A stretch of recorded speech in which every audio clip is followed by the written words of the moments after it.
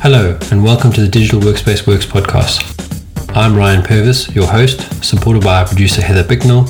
In this series, you'll hear stories and opinions from experts in the field, stories from the front lines, the problems they face and how they solved them, the areas they focused on from technology, people and processes, to the approaches they took that will help you to get to the grips with the digital workspace inner workings. So I had that article I sent you about employee as a service, and I couldn't remember if we had discussed this before. Someone had sent a table around on WhatsApp, I think, where it was employee as a service, and this was a couple months ago now. And I just want to find it quickly because I thought it was such a brilliant. Oh, here we go. I found it. It was such a brilliant thing where, and bear in mind, this is a C-level guy. And he had basically written up that you get, if you employ me, there's three options. There's a basic option, a standard option, and a premium option. And there's a different monthly cost for each one. There's different hours per month that they'll allocate based on those packages. There was a number of emails that they would read and get engaged in per package. And then depending on whether it was basic, standard, or premium, they would give their personal contact number. So if it was basic, there's no personal contact number. If it's standard, they'll do 1 hour a day on their personal number. And if it's premium, they'll do like 3 hours a day. And then production support was not included in basic, but in standard and premium, you could get production support. And it was quite a cool, a lot of people in the group thought it was really clever. And then I saw this article saying that every employee is a service provider now.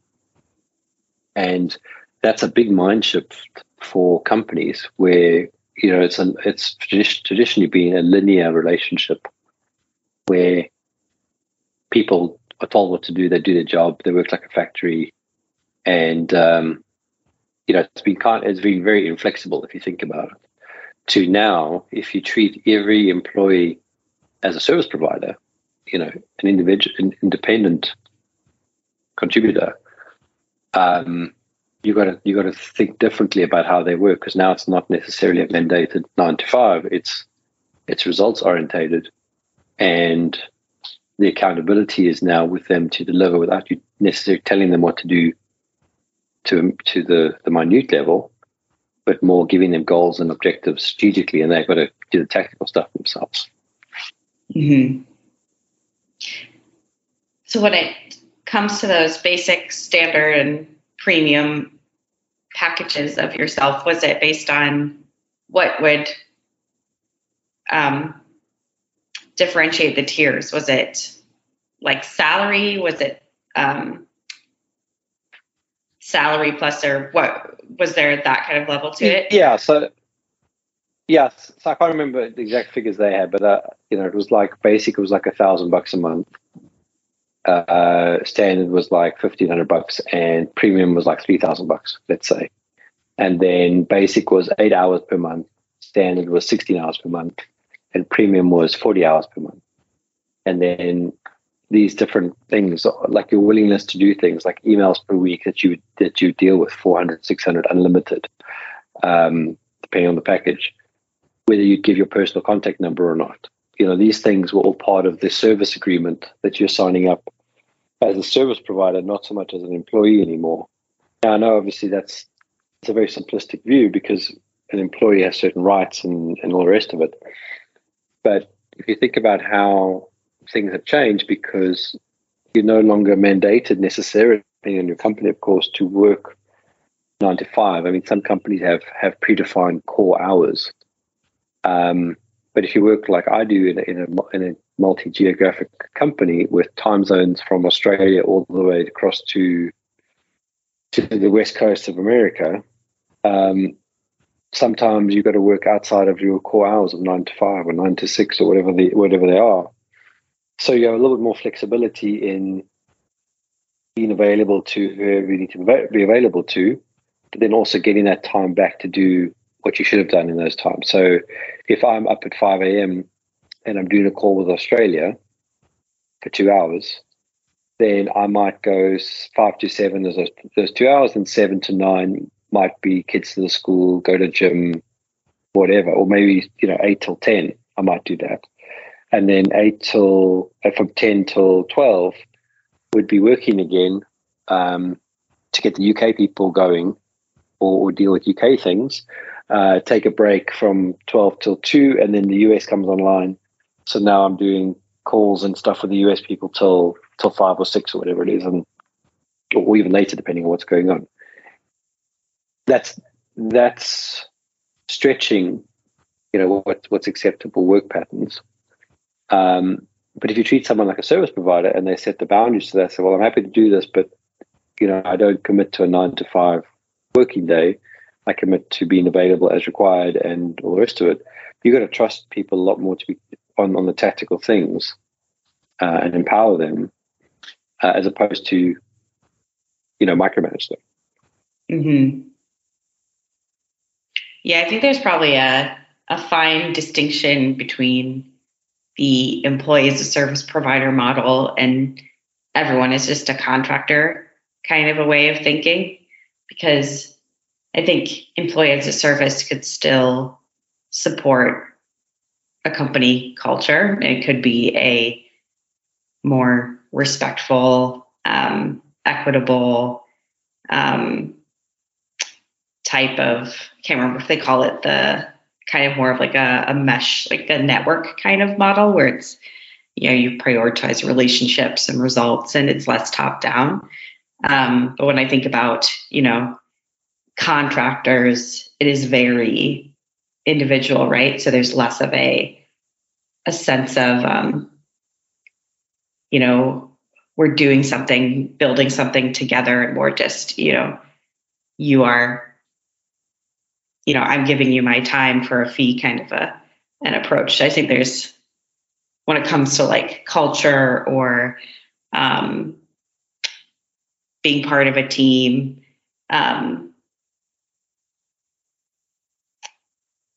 I think it can still work under this employee as a service model, but it is much more individualistic than kind of thinking about, loyal. I think this idea of loyalty to a company and not having as many job options has been what's kind of kept the more traditional model in place for so long.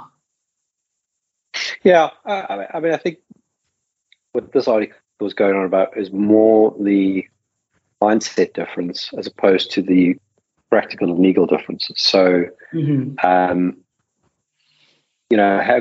having your staff, like if they're in the office and you give a person a 1 hour lunch break, then you almost control when they go to lunch and when they come back from lunch. Whereas in the sort of new mindset, unless there's a meeting, if someone goes out for lunch and let's say, I'll use myself as an example because that's the easy one. So I'll go to lunch with my wife because we both work from home and we out for lunch and yes, we both got an hour, but neither one of us has a meeting straight after. So we go do the grocery shop quickly. So no one's mandated that we have to be back after 1 hour because we control our diaries and we know what our requirements are to get work done, and we do a bit of integrated work in the sense that we put in we do a household thing quickly, and that's the difference. Is we're now empowered more. I mean, you can work at organizations where you're empowered from the get-go, but there's the old companies that require you to be almost at your desk all the time to be working, otherwise you're not working. That sort of mentality.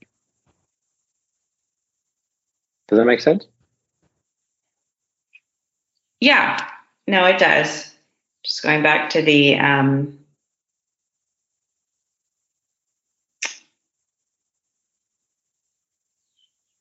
some of the thoughts in that article, but I suppose, do you think this can work for every role, maybe restricted to knowledge workers?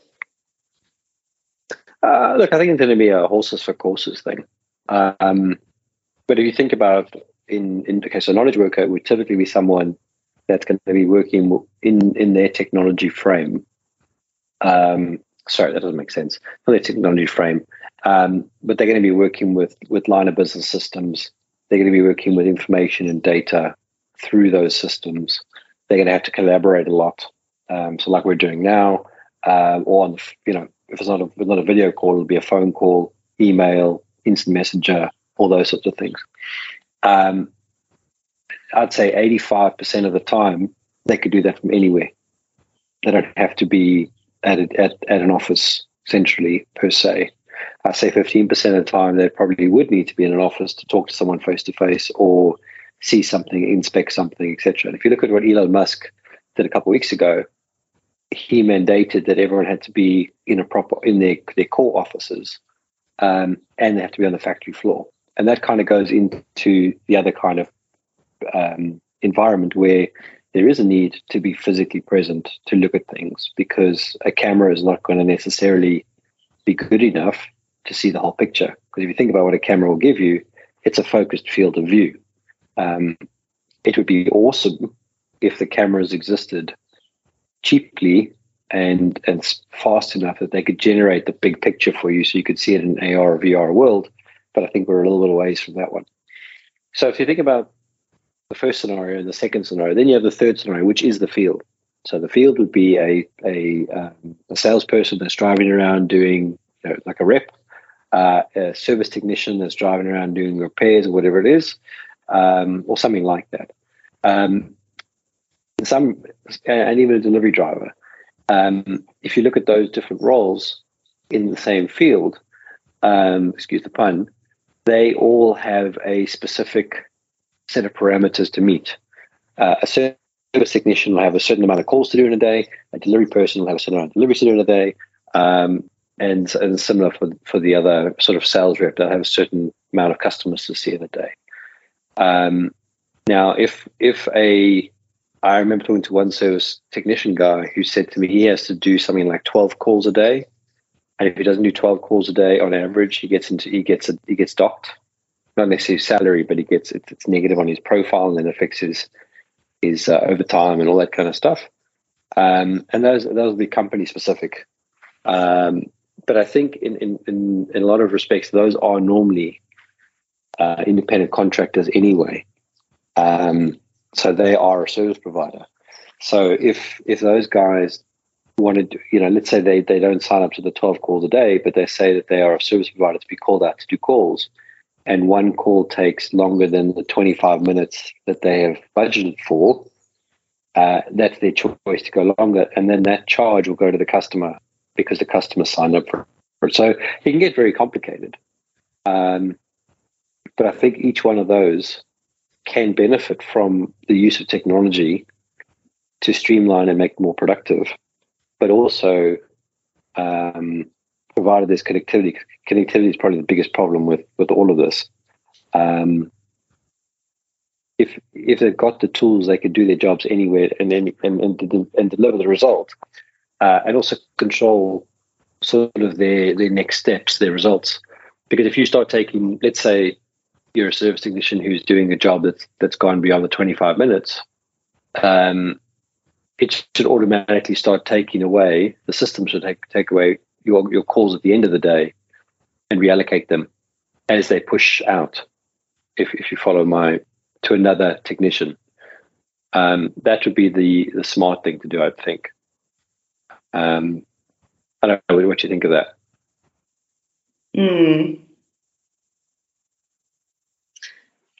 No, it's interesting thoughts. I think I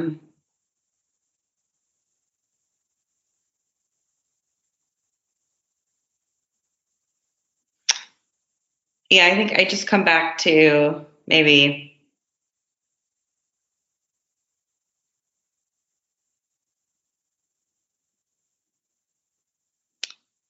I don't really know. I don't know if I have a lot of thoughts on this one. Look, it's such a new space. Yeah. I mean, I think that's the point. Is all these old ways of working, and they are very old, they're archaic. I mean, we're talking 100 years ago, if you think about it. So where some of the stuff came from. I mean, sometimes a little bit more, because there was no real understanding of, if you think about it like really dial it back, go back to the start of America. That's 300 years ago. Everyone was an individual contributor in a very small place. You'd have a storekeeper, you would have a hunter, whatever. I'm trying to think of a small village, but if everyone was a trader in some respects, because money existed, but your everything was always so localized. There was no, what happened on the east coast of America would be potentially different to what happened on the west coast of America, slightly, even though you're on the same country. Now, if you look at Europe to Europe, or Europe to the UK, that would be a little bit closer, but still there would be nuances. If you look at how clothing became a fashion, or how clothing moved from just being a practical thing to becoming a fashion, it's because the French did something to change the market. They actually put in place taxes and tariffs to make their stuff more expensive and make it and create demand for it, which proliferated through the rest of the European space. Now, even through all of that, factory working wasn't really factory working. It was a case of people that had built their own, ways to make things better. They came up with ways to do that.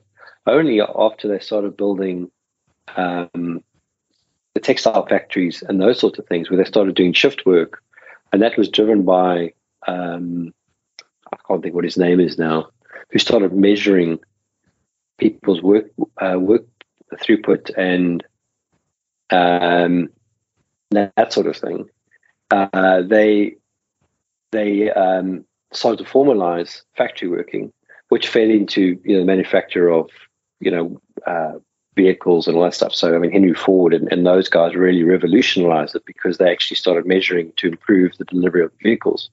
As one example, I'm sure there's others, but that structure led to other structures. So, for example, kids going to school, that was actually a concept after factories came into play, because what were all these kids doing? They were running around unless their parents were looking after them, and they were working because there was actually no protection on kids working. There was no kids' rights. So at some point, someone realized that there needed to be a need for schooling, and I can't remember who that was. And then they brought in the factory mechanism to do schooling. That's why schools run the way they do, in the sense of it's a set period of time, start and end. It's got a very structured approach to time allocation with breaks, etc. But it's not necessarily designed. Now there's a lot more arguing about it, but for a long time the factory mindset for schooling was the same thing, and you were preparing everyone to go into the factory. Now I think that's completely shifted, where if you look at some of the education systems, Montessori is one of them, and I think that's the other one as we looked at. It's a lot more based on free play, exploration, trial and error, that sort of thing. Because that's the other thing; these factory mindsets are all about not making mistakes. Because if you make a mistake on the assembly line, you can bring the assembly line down, and that costs money. So it locks us into things, and now I think we're reversing that whole thing. And that's confused everything, because no one knows where to go, and there's always a prevalence to go back to what you're comfortable with, which is the old way, because everyone was comfortable with, well, you get in the office at 9, you leave at 5, and we're comfortable with that. But now, if we go to the other route, is, well, Heather, you and I are working on something. I've discussed what you need to do. How you get there, I don't really care per se, as long as you don't miss the deadline that we agreed to. If we said you must have it done by the end of Thursday, it must be done by the end of Thursday. If you decide to go on holiday from Monday to Wednesday, and only start working on Thursday, and the thing needed 4 days to get done, but you deliver something at the end of Thursday which only had 1 day of effort, and it was shit output, that's what you got to stand by, because you made that decision as this contributor to deliver something, or the person that took on the responsibility.